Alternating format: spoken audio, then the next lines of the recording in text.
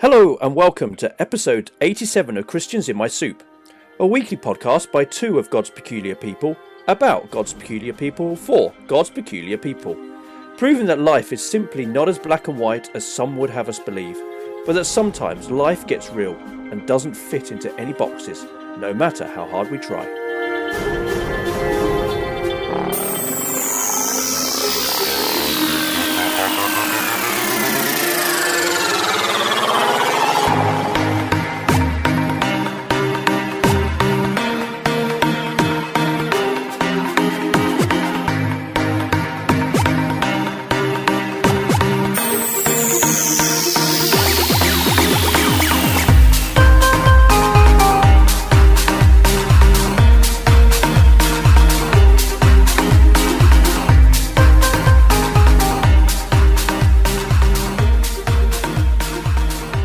Hello and welcome to episode 87, and I'm not going to repeat all of that because I suddenly realised where I was going with that one. Do you know what, mate? I nearly do that every week.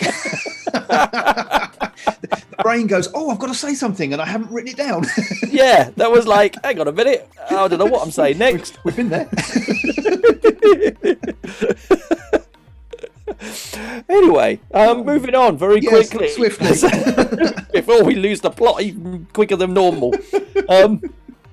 Russ, it's great to see you again. Good to be back. Yes. Yeah. And I'm always aware, actually, that when we start this, whether it's you or whether it's me, it feels like it's the other person's show, and we're inviting the other one back onto it. It comes back to that, oh, we've left a gap to put in the intro music. Now what do I say when we start? And kind of the automatic thing to say is, welcome back. It's great to have you on the show again. Well, you've been on the show for the last 6 months. Yes. That doesn't mean it's not great to have you on the show, but it's like, we're introducing each other as fresh and new on the show every week. But we are. Yeah. Do you think we fooled our listeners? Or just ourselves? Oh dear. Anyway, I'm intrigued about this week's question. Intrigued? I thought you were going to say you were in charge. I'm in charge. Well, you can have that this week, brother. I'm never in charge. That's not true. Of anything.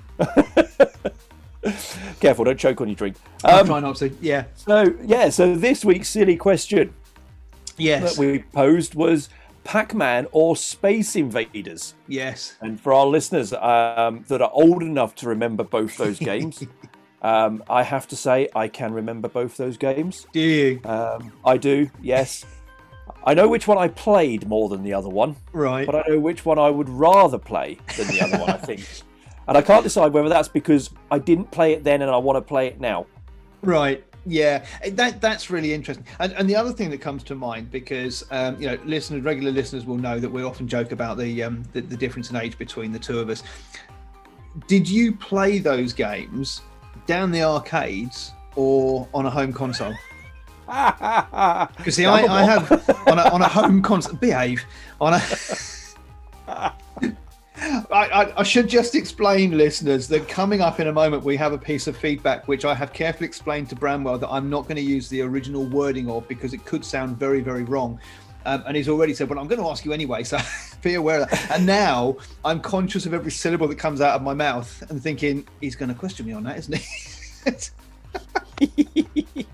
Where was I going with that? Yeah, no, I remember going down the arcades and playing both Pac-Man and Space Invaders, and those days on in the arcade machines, they were sort of the height of technology and the height of arcade games. But of course, they very quickly found themselves onto Segas and Nintendos and stuff like that. Other game consoles are available. No, we're not sponsored by those that I've mentioned.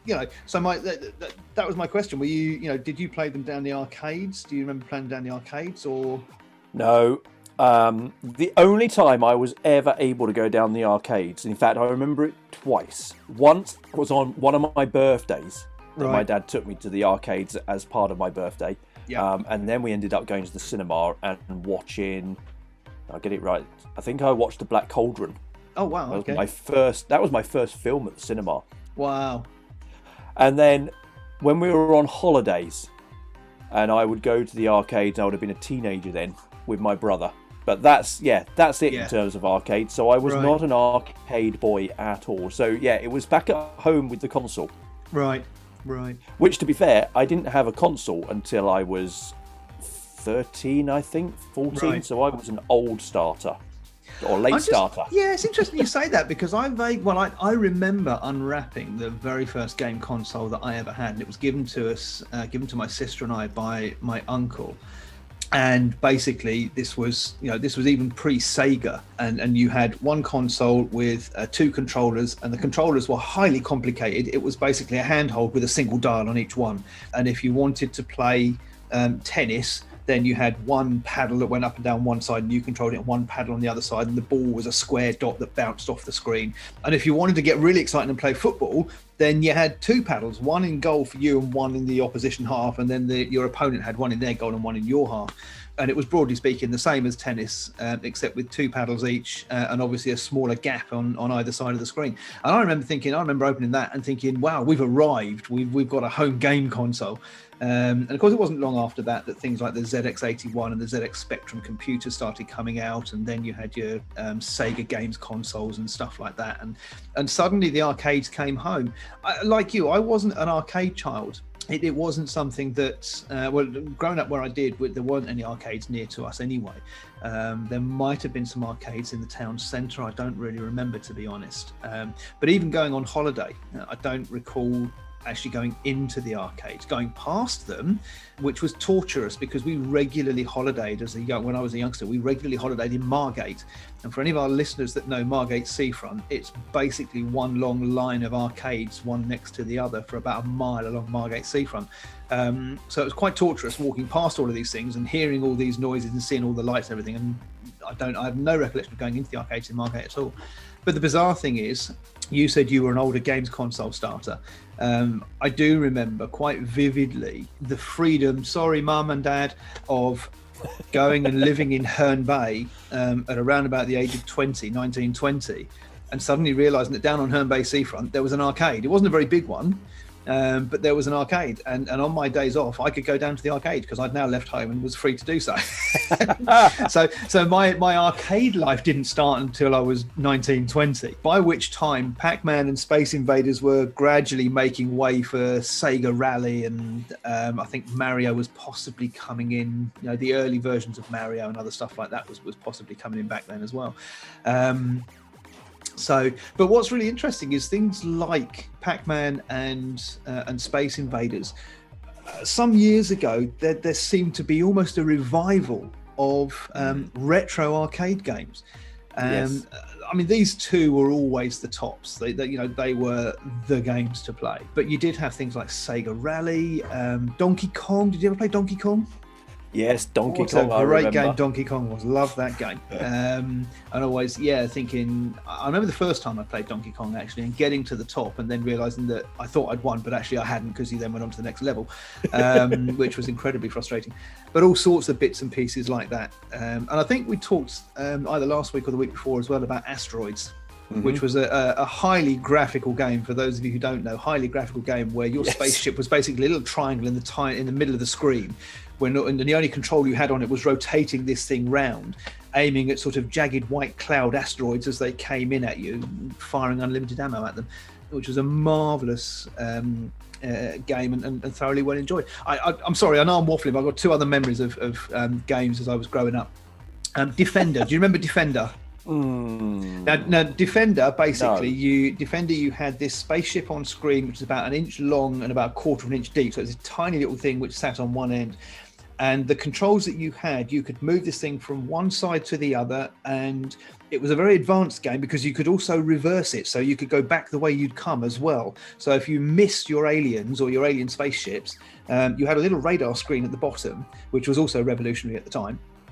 And if you'd gone past them, you could quickly check, hit the reverse button and back you went. So you had up, down, forwards, backwards, and your ammo. And that was Defender. I have greater memories of playing Defender on my brother-in-law's computer, which was a BBC Model B. And with the BBC Model B back in the day, if you wanted to play an arcade game, or any kind of game basically, you had to decide that you wanted to play this game about an hour before you actually wanted to play it, because they were all loaded by cassette. So you stuck this C90 in the computer's cassette deck And you then had to wait for this cassette to play all the way through, so that it loaded all the data, and then you got to play the game. So that was that. But another one. Now, this wasn't particularly an arcade game, but it's an experience which has remained a constant source of hurt in my arcade life, gaming life experience ever since. Was called Philosopher's Quest. Now, Philosopher's Quest was purely a text game.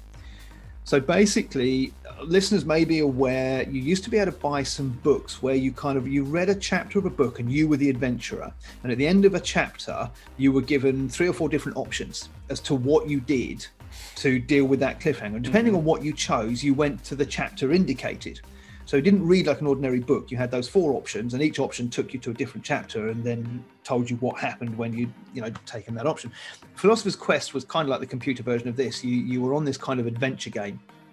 And every so often you were given options as to what you could do and how you could move forward, and it would respond with the next paragraph of text according to what you chose. And on this particular occasion, I was quite happily playing the game, and it took me into a chamber. And then I had this come up on the screen. After a while, you became terrified, I think it was. After a while, you became absolutely terrified. ... And then, as was the wont back in those days, the screen judderingly rose up, and underneath it came the next part of the adventure. After another while, you ceased to be terrified. In fact, you ceased to exist. Game over. And that was it. I didn't die. I didn't get shot. I did an Elijah. I just ceased to exist. It was just like, what's that all about? And I have been hurt by it ever since. I never got to finish the game. Hey ho. So great memories of those arcade games. None of which answers the question, I know. So I'm going to throw that back to you. No, I know. How long have we been going? We still haven't. I just allow you to carry on, mate. Yeah. You're just reminiscing. It's Oh, fine. loving it, mate. Loving it. Loving it. Shall I do our one piece of feedback? Yes, please. Go on. Go ahead. Okay. I want to see how you do You it. want to see how I do this, don't you? Yeah, go on. I dare you to read it. Yeah. Okay. We actually did have 2 bits of feedback. Well, we had 3. But one of them I'm going to refer back to my brother to explain the emoji that he put on. I'm going to get in there first, brother, because I know you're going to pick me up on what I share in a minute. One of our pieces of feedback came from someone who, bless their heart, didn't quite understand the question and just told us what the pictures were in the post. So bless you, thank you for feeding back, but that wasn't quite what we were after. And the one piece of feedback, written feedback that we had was from a friend of ours in church in Bournemouth. And Angie said that she basically wasn't very good with hand-eye coordination. Now, I have a great deal of sympathy with this. You can try all you like to make me say the word, brother. I have a huge amount of sympathy with this because my own hand-eye coordination sucks. There you go. I'm halfway to saying it. So I can totally relate to that. I was saying earlier on about playing Defender. We played that on the BBC Model B. And so you've got a key for up, a key for down, a key for left, a key for right, a key for firing, a key for reversing. You've got to look at the radar. Now, any more than 2, when I'm playing on the PlayStation, I'm using the joysticks and 2 buttons, and that's as much as I get to use. So you can imagine where my fingers were all over a keyboard when you've got all that lot to try and coordinate. So Angie said that she wasn't particularly good with the hand-eye coordination or with controllers, but she said she did marginally better at Space Invaders. So that was where her preference lay. Something for which I do have a great deal of sympathy to relate to, Angie. So that was that. And then in the Facebook group, in the Christians in Our Soup Facebook group, we did put out a poll. Didn't get a huge number of votes on it, but the vote was actually 100% in favour of Pac-Man, interestingly. Yeah, that's interesting. The one piece of written feedback we had fell down on Space Invaders, but the poll actually fell the other way into Pac-Man. So yeah, that's where that went. What about yourself, my friend? Me? Well, my avatar. Yes. Which, to be fair, when you said it was an avatar, I thought, oh, I'm well behind the times because I called it an emoji. So I'm really losing the plot. Oh, well, maybe that's the next silly question of the week at some other time. Emoji or avatar? So yes, my avatar was Yes. the raised hands Indeed. of which my interpretation of that was who cares? Right, okay. And that comes back to what I was saying earlier on, that on the console I played a lot more Space Invaders. In fact, that was probably the only game I ever played, Right. just because the console I had didn't have Pac-Man. Okay. But looking back now, Yeah. I would love to play Pac-Man. Oh, really? I've played the board game of Pac-Man. Oh, wow. Oh, you're one up on me then. I didn't even know there was a board game for Pac-Man. I'm sure there is. I'm Wow. saying that. Yes, there was, yeah, because it had little tiny balls that the Pac-Man used to go over and eat. Oh, wow. Okay. So I'm sure I'm not making that one up. Oh, I might have to go have a look at that. That sounds really Getting cool. dodgy. I'm going to have a look in a minute. So yes, I remember that very well. Yeah. But yeah, that was my interpretation of who cares. Oh, bless you, brother. I have to say, I mean, as I said earlier on, I have fond memories of playing them both in the arcades. Coming back to something that Andy said about hand-eye coordination, Pac-Man for me was considerably easier because basically you only had the joystick to worry about. So you could Yes. watch the screen and not have to watch your hands. This is live, by the way, so It's very live, everyone. Yeah, can you hear that? That's great. Oh, dear listeners, if you'll forgive me for a moment, I'm just going to ask my good lady. We've had a message from our spiritual daughter in Germany. Could you just respond to her and tell her that I'm on the radio or that I'm recording? Can you let her know, please? Thank you. One of our volunteers at Brunel Manor is a young lady who's kind of adopted us as spiritual parents, bless her heart. Yeah. I found the board game. I was right. You found it? Oh wow! There Oh, we go. that looks really cool. Not that looking comes over well on audio. I appreciate, but yeah, from what oh wow, yeah. Is it still available? Have you found that on Amazon? Yes. Or some such like site? Yes, it's Once again, well, we're not it's a sponsored by different- Amazon. No, we're not. So that one's on eBay, Okay. but just go back. You can buy it on. Yes, you can buy it on Amazon. You can also buy it on Nerd Toys. It's a slightly more. That seems a strangely appropriate Do you know what? name, really. It's a slightly more retroed version now. Okay. Oh wow. Oh yeah, it is, isn't it? Okay. So yeah, I quite like that. I remember it being vaguely revolutionary. What reminded me of it was seeing something on a YouTube video the other day when people were talking about Pac-Man, and there's, oh yeah, we've got a clip of this, we've got a clip of the video, and what they actually showed was a clip of Mrs. Pac-Man instead of the original Pac-Man, which was quite amusing. And I'd forgotten there'd even become a Mrs. Pac-Man and there'd even been a variant. But yeah, it's Pac-Man certainly has changed a lot over the years. I vaguely remember Space Invaders changing a little. From my memory, the original Space Invaders didn't have the mothership floating across the top of the screen every so often. So that, I think, was a later addition. And then occasionally you had different types of different renditions of the actual Space Invaders as well. That varied a little bit, but on the whole, it was basically the same from start to finish. I still haven't mentioned my preference. I said it was easier for me to play Yes. Pac-Man because I didn't have so much struggle with the hand-eye coordination thing. But I have to say my preference was Space Invaders. For the pure indulgence of having something with unlimited firepower and whatever, yeah. So Space Invaders was definitely my thing. So yeah, there we are. But oh man, I'm gonna have to go and look for that game definitely. Pac-Man the board game, loving that idea, mate. Do we need to rescue this? Yes, I think so. I've just realised I think we spent the last 25 minutes talking about Pac-Man or Space Invaders. Amongst other things. So I think we might need to move on to We our probably Sword of the should, Spirit. shouldn't we? I think we should. I think we should. Yeah. Otherwise, this could be a very long show. Yes. Oh, mate. Go for it. Where are we heading this week? We're rounding up this week as well. We are now on the Sword of the Spirit. So Ephesians 6:17 and the Sword of the Spirit, which is the Word of God. Which I know has thrown me in the last few weeks, because there was one week, and I can't remember which week it was, I had to contact Russ and say, are we doing this? And because we weren't following the order of the scripture, which is why last week I was completely thrown and prepared the wrong thing.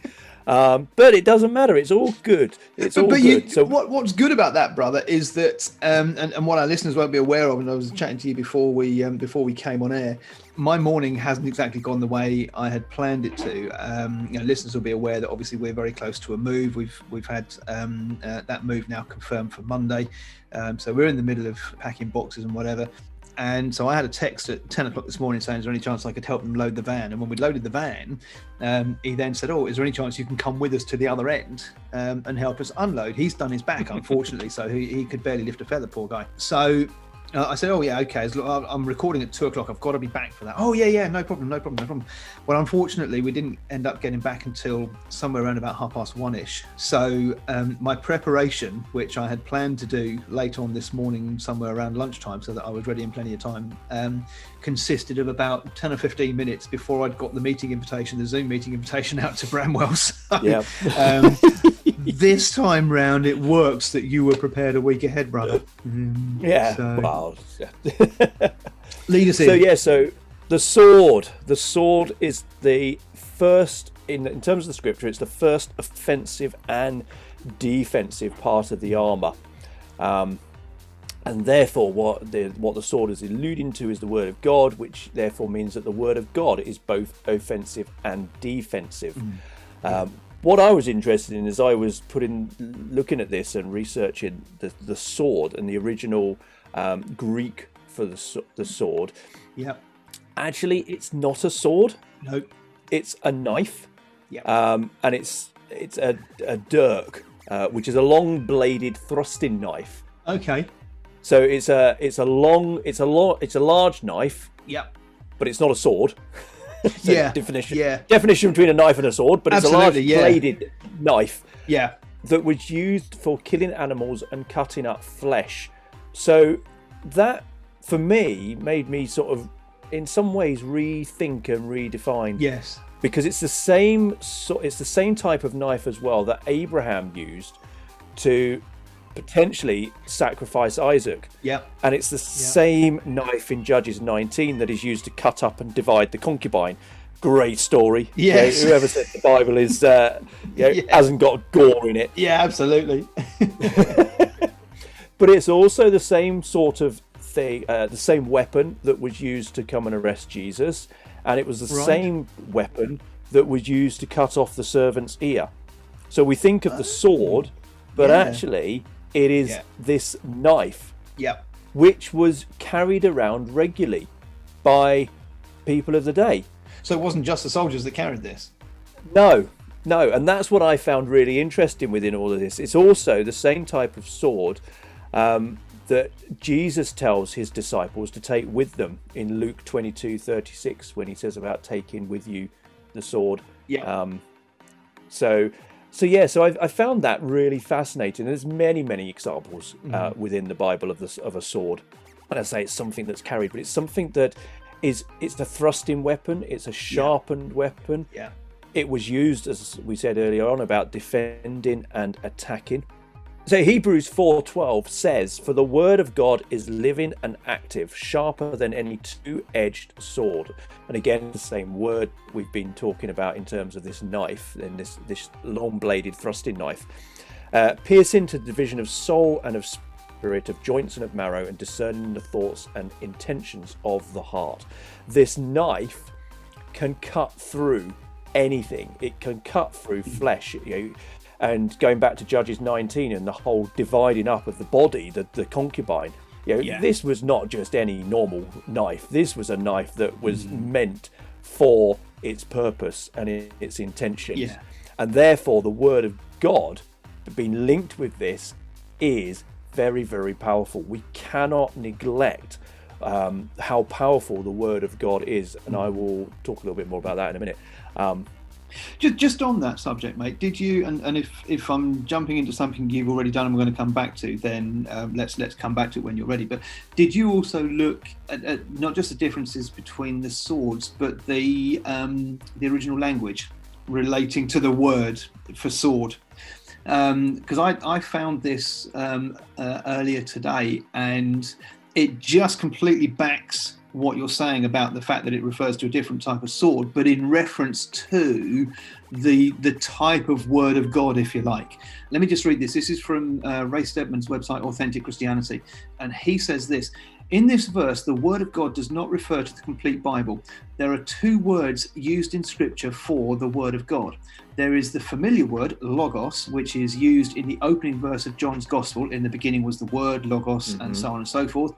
And then there is another word. Now, I'm not sure about my pronunciation. As we said last week, you're the language scholar, brother, not me.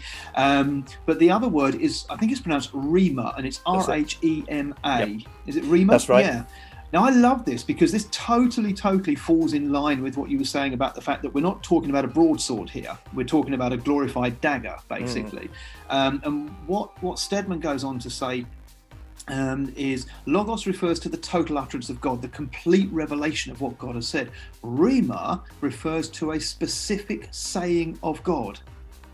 And so what you're doing here is you are narrowing down to a specific verse or passage with which you are using to go on the attack or defense. And the classic example of that, of course, is when Jesus was taken out into the desert and tempted. And on each occasion, he says, "It is written," bang, and then gives a very specific passage of scripture to kind of fight back with. And for me, that was, I was vaguely aware of the two swords thing, but not completely. But when you look at the actual language that's used as well, that just fits in. And it just, again, it puts a different complexion on how we use scripture in those circumstances, how we use the word of God. You know, we talk about the sword of the Spirit and carrying the whole Bible with us. And, you know, I remember as a youngster being told, oh, you need to carry your Bible with you 24/7. And, you know, unless you'd got one of those pocket Gideon Bibles where the print was so small that you couldn't read it with a giant telescope, let alone anything else, there was no way you were carrying the entire Bible around with you. You know, this wasn't going to happen.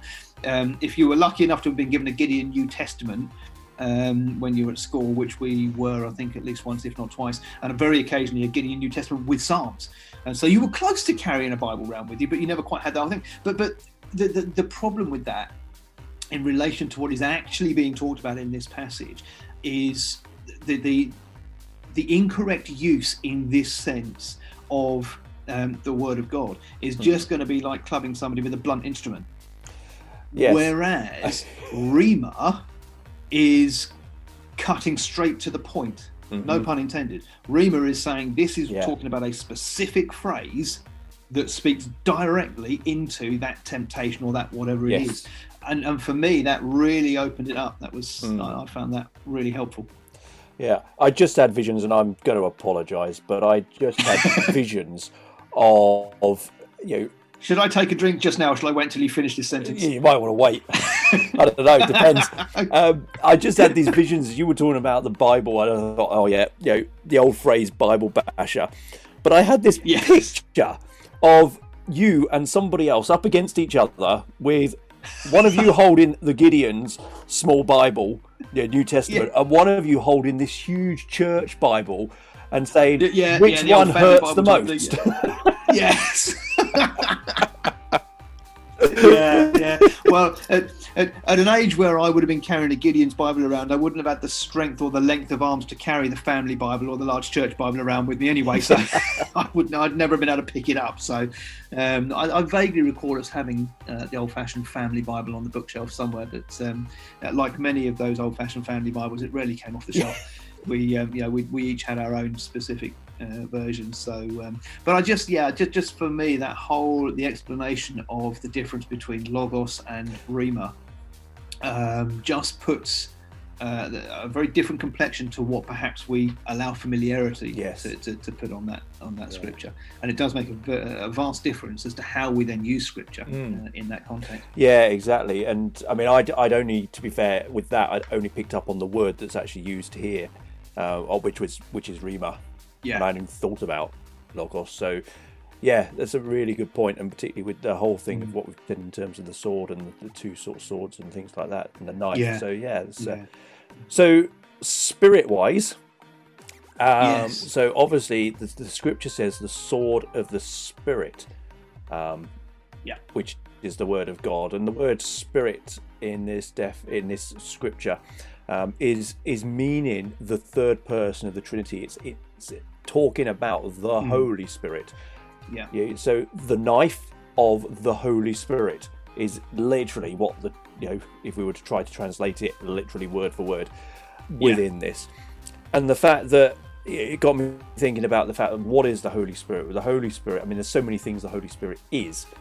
Our equipper, our helper, our comforter, our healer, our remembrance. And it was that one, in terms of the remembrance, that made me really think, because when we can remember scripture, we talk about, you've got to remember scripture, you've got to be, learn scripture, and I don't take any of that away at all.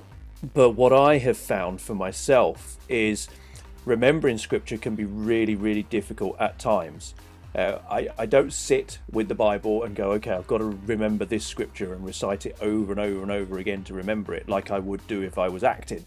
But what I do find is that literally the Holy Spirit does prompt my memory with scriptures. Yeah.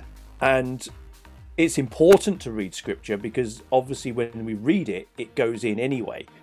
But it's the Holy Spirit that then prompts me to remember a certain scripture. Now, I will confess that Google is an absolute blessing to me at times. Absolutely. Because when I get a scripture, or when I think I've got a scripture, I type it into Google to double check where it's come from. Yes. Lord, forgive me if I'm wrong on that. But that's how I operate and work. Because firstly, I want to double check that I'm hearing right, if it is a scripture, because we know that the devil can deceive us with that.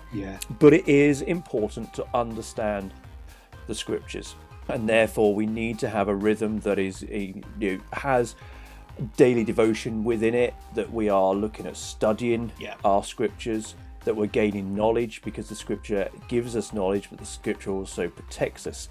And the classics, I say classic, that's really bad, the story that comes to mind with all of that is Jesus in the wilderness, where Satan gives a interpretation, shall I say, of scripture, and Jesus then comes back with the direct scripture to counteract that. And that is so key, that we need to have the scripture, and that's where the Holy Spirit prompts us and reminds us. It's not all about going after the devil. We need to understand the devil to learn about him and know when to attack, if at all. The word is also our defense, and when he attacks us, we can use scripture to back him off. And that's what Jesus does. Jesus actually didn't attack him in the wilderness, he defended himself. We're not Jesus, but we have the same spirit that raised Jesus from the dead. And we are equipped with that spirit, and therefore we have the same power to be able to walk and move and operate within the same spiritual power that Jesus operates in. And that could, we could go on forever with that, and I'm not going to go that way now. That's a different topic. But then we have the whole thing that, of course, the enemy will make us think that we're not equipped and that we're not worthy of having the same power. But Philippians 4:13 says, I can do all things through Christ who strengthens me. With Christ, we have that power. And that is so important in terms of scripture and holding on to scripture. And so, for me, having the Holy Spirit is so key to bringing that reminder of using scripture as and when we need to. I want to throw something at you, mate. Here we go. because well, I'd never really thought of it from this point of view, and I want to see how you feel it fits into the context of the armor of God and attack stroke defense using this using Rhema. Okay.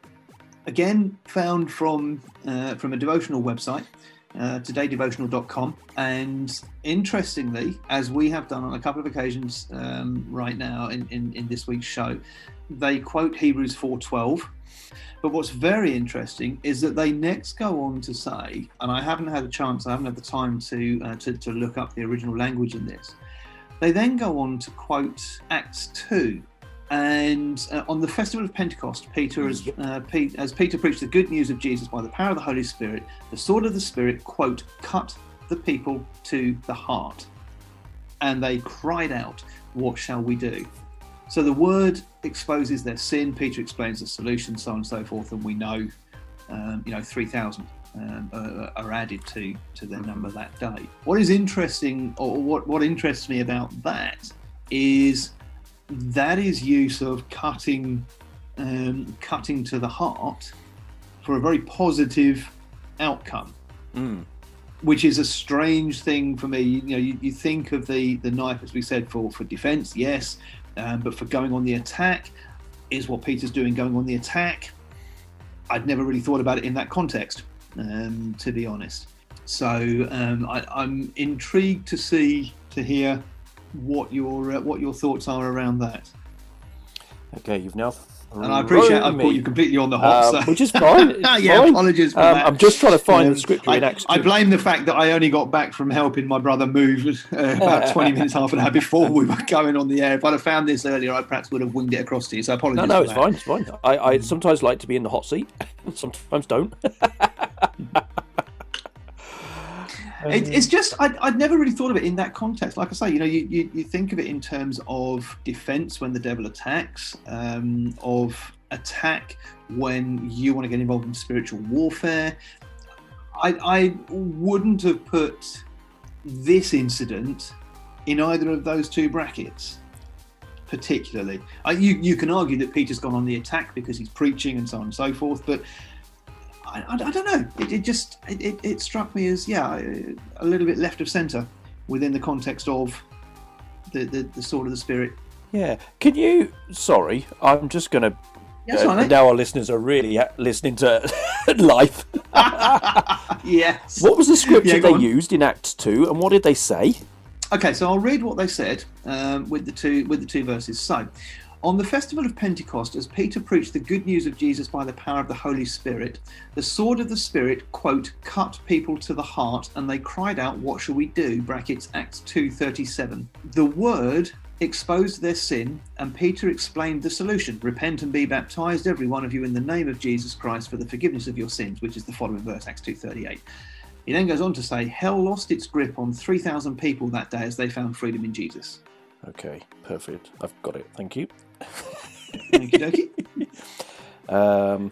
Right, bear with me because I've got So it's interesting that I'm just looking at it in two versions. Okay. So I've got it in the CSB, which says when they heard this, they were pierced to the heart, and then I've got the ESV, which used the word cut within that. So.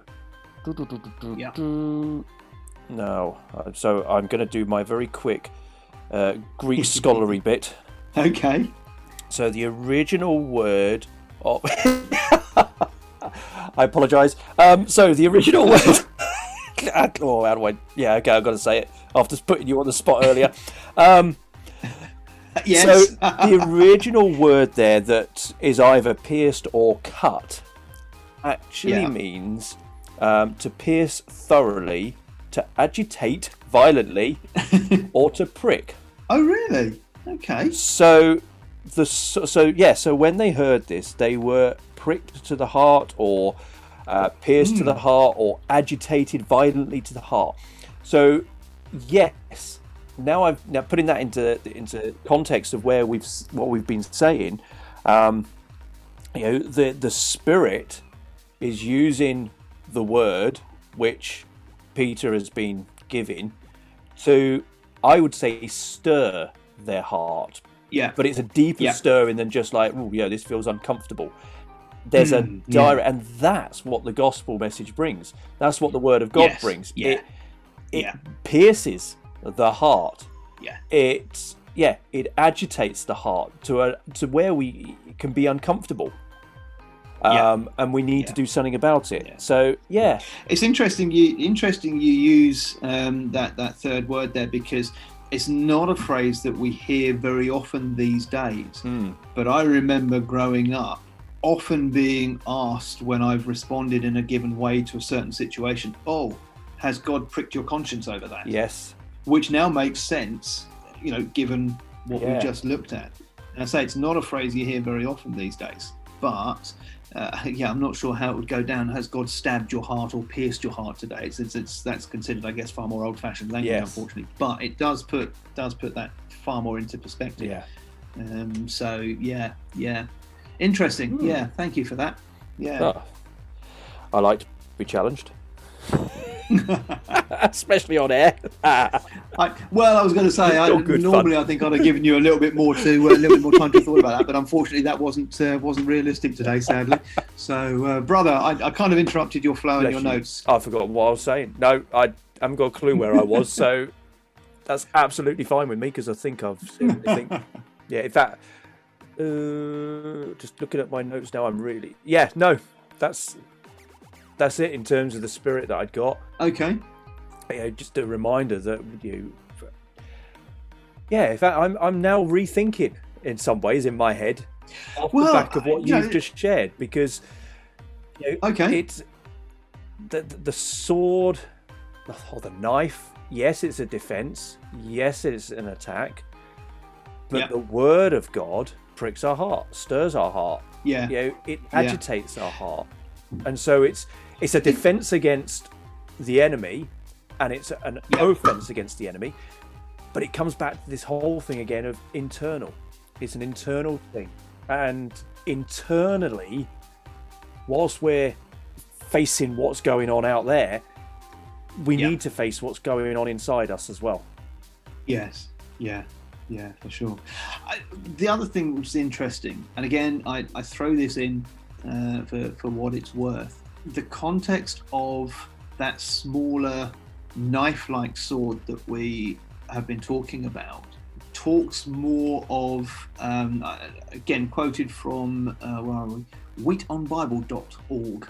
If any of you want to look it up, WHEATON, wheatonbible.org. And they say this, and it does make sense given the type of weapon that we've been talking about. Roman soldiers depended on it for one-on-one close-in combat. With their feet planted, soldiers would have drawn their shorter sword from the waistband of the girdle. This offensive weapon would have been wielded to stave off attack whilst holding their ground, rather than dueling the enemy back at a distance with a flair of fancy footwork and strategic sweeping strokes. Now, again, that throws an interesting context to the passage that we've just been looking at, because certainly physically that was not a one-to-one situation. Peter was preaching to a minimum of 3,000, given the 3,000 were saved that day. So but from a spiritual perspective, that word pierced individual hearts, which actually puts it right back where it should be. And clearly it did, because the implication from the fact that 3,000 were added were that there were people in the crowd who weren't added to the number that day. So that message pierced individual hearts on that day. So it does kind of make sense, but it's challenging because, again, as you said right at the start, if we don't look into this correctly and carefully, we visualize the sort of 3-foot broadsword type thing where you're fighting potentially at a gap of 5 to 6 feet away, so that you can swing the sword and make your broad strokes and whatever. Actually, the weapon we're talking about is used for much more close-on, one-to-one combat, which makes it all the more important that we know how to handle it. Because when you're one-to-one, standing toe-to-toe with the enemy, you've got to be ready to know how to handle the reamer. You've absolutely got to know, because if you don't, then, and that's why I think for you, and I back you 100% on it, because I do exactly the same. If you have a partial scripture that comes to mind, check it out. And if that means Googling the phrase that you remember and allowing Google to send you to an online Bible so that you've got then do it.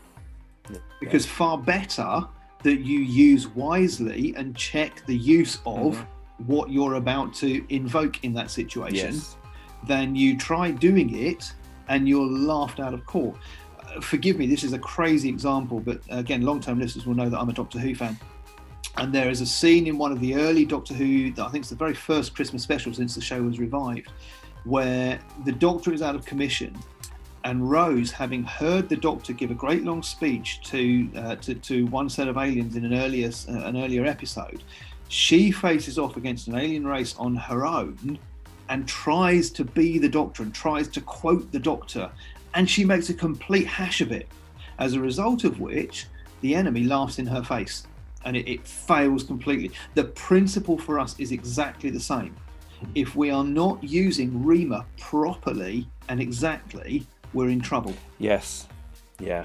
If we are using it properly, and this is the beauty of Rima over Logos in many respects, if we are using Rima properly, it is a direct hit every time. Yes. And so, I have no issue, and I do it myself at all. If you've got a partial scripture in mind when you're being tested, tempted, whatever, and you're not sure of it, check it out. Check it out, use it properly. Yes. Because, it works both ways. If you discover, okay, that's not the right one, chances are that the Lord will take you to the right one. And if it is the right one, you can use it completely. Yes. Yeah. So, know how to use it, definitely. From my point of view, I think I've covered all the bits that I'd looked at earlier on. How about yourself, Same mate? here. Awesome. Definitely. Do you know what? I have loved this series. It's been good. It has been absolutely fantastic to do. And I think I said a couple of weeks ago that one of the things for me, we often say it, familiarity breeds contempt. And it's been brilliant just to go back over this and to relearn stuff that maybe I knew but had forgotten. But also I've learned a lot of new stuff going through this. And it's been absolutely brilliant. So and we set out to do it to equip, and I certainly feel better equipped now with the whole armour of God than I did about 2 months ago or whenever it was when we started it. Me too. So it's been fantastic to get into it. So just want to thank you for everything that you brought and shared. It has been amazing. It's been good. And so, but it's been a good series. So, but we are wrapped up with that now. We are. I think we probably ought to share a little bit about where we're going for the next few weeks at least. Yes. So now you've recorded a couple of shows. I have. Solo. Yes. And I've picked those up and edited them and got them all ready. I've done the same. So dear listener, basically what's happening is my wife and I now are very, very close to our move. And so we're going to be wanting to take some time to settle and get ourselves sorted in our new digs. So, and Bramwell, life for you is interesting. It is. It's always interesting. And I think it's wise, but I think it's wise sometimes just to take a step back, and just to then we have the opportunity to say to the Lord, what are you doing, Lord? Yeah. And where are we getting it right? Are we getting it wrong? Do we need to change? Are we going in this direction, that direction, whatever? So that's what we're doing. We're going to take that opportunity over April. We'll put the 4 solo shows out once a week. I think it might be 5. I can't remember now, but it's 5, I think, isn't it? Yeah. Yes, that's right. Yeah. So we'll put those out. The show will still go out on a Sunday. It'll be a slightly different format, obviously, and then we'll pick it up again in May when hopefully things have calmed down a little bit, and we will let you know what the Lord has said in between times. So I don't know whether you want to add anything to that. I don't think so. That's. I mean, to be fair, I'm looking forward to April. Yes. In some ways, even though it would be strange. I'm looking forward to hearing what you want to share as well. Yes. It's going to be very different being able to just to sit back and listen to one another. Yes. without me interrupting you, without the banter is going to be very, very strange. Yeah. That's going to be a big miss for me, that is. But it's a slightly different format. Longer term listeners will recognise that it's kind of going back to the format that the show was in before Bramwell joined us. So similar to that. So it'll be a little bit different, but kind of a sabbatical, if you like, for the show for a few weeks, and the chance for Bramwell and myself to kind of step back and say, okay, Lord, what are you saying about the future, and where do we go from here? So, but that's where it's at. My brother. Great, yeah. Tempest has well and truly fugitive. I think. Yes. Yeah, and I'm amazed that we did still get about almost an hour out of that. So let's wrap up. Yes, we did. Amen. Are you telling me to wrap up, brother? Would I ever? So that's all for this week. As always, thanks for listening, and please do share the show on your own social media feeds and with your churches, friends, and families. You can find us on Apple Podcasts, among numerous other podcast platforms where you can subscribe and never miss an episode. And if you could leave us a review, that would be great. Find us on Facebook, Twitter and Instagram, and you can also email the show at christiansinoursoup@hotmail.com. That's christiansinoursoup@hotmail.com. So until we share the airwaves again, it's goodbye from me, Bramwell, and it's goodbye from me, Russ. Take care of yourself. We can do it that way round as well. We can, yeah. That's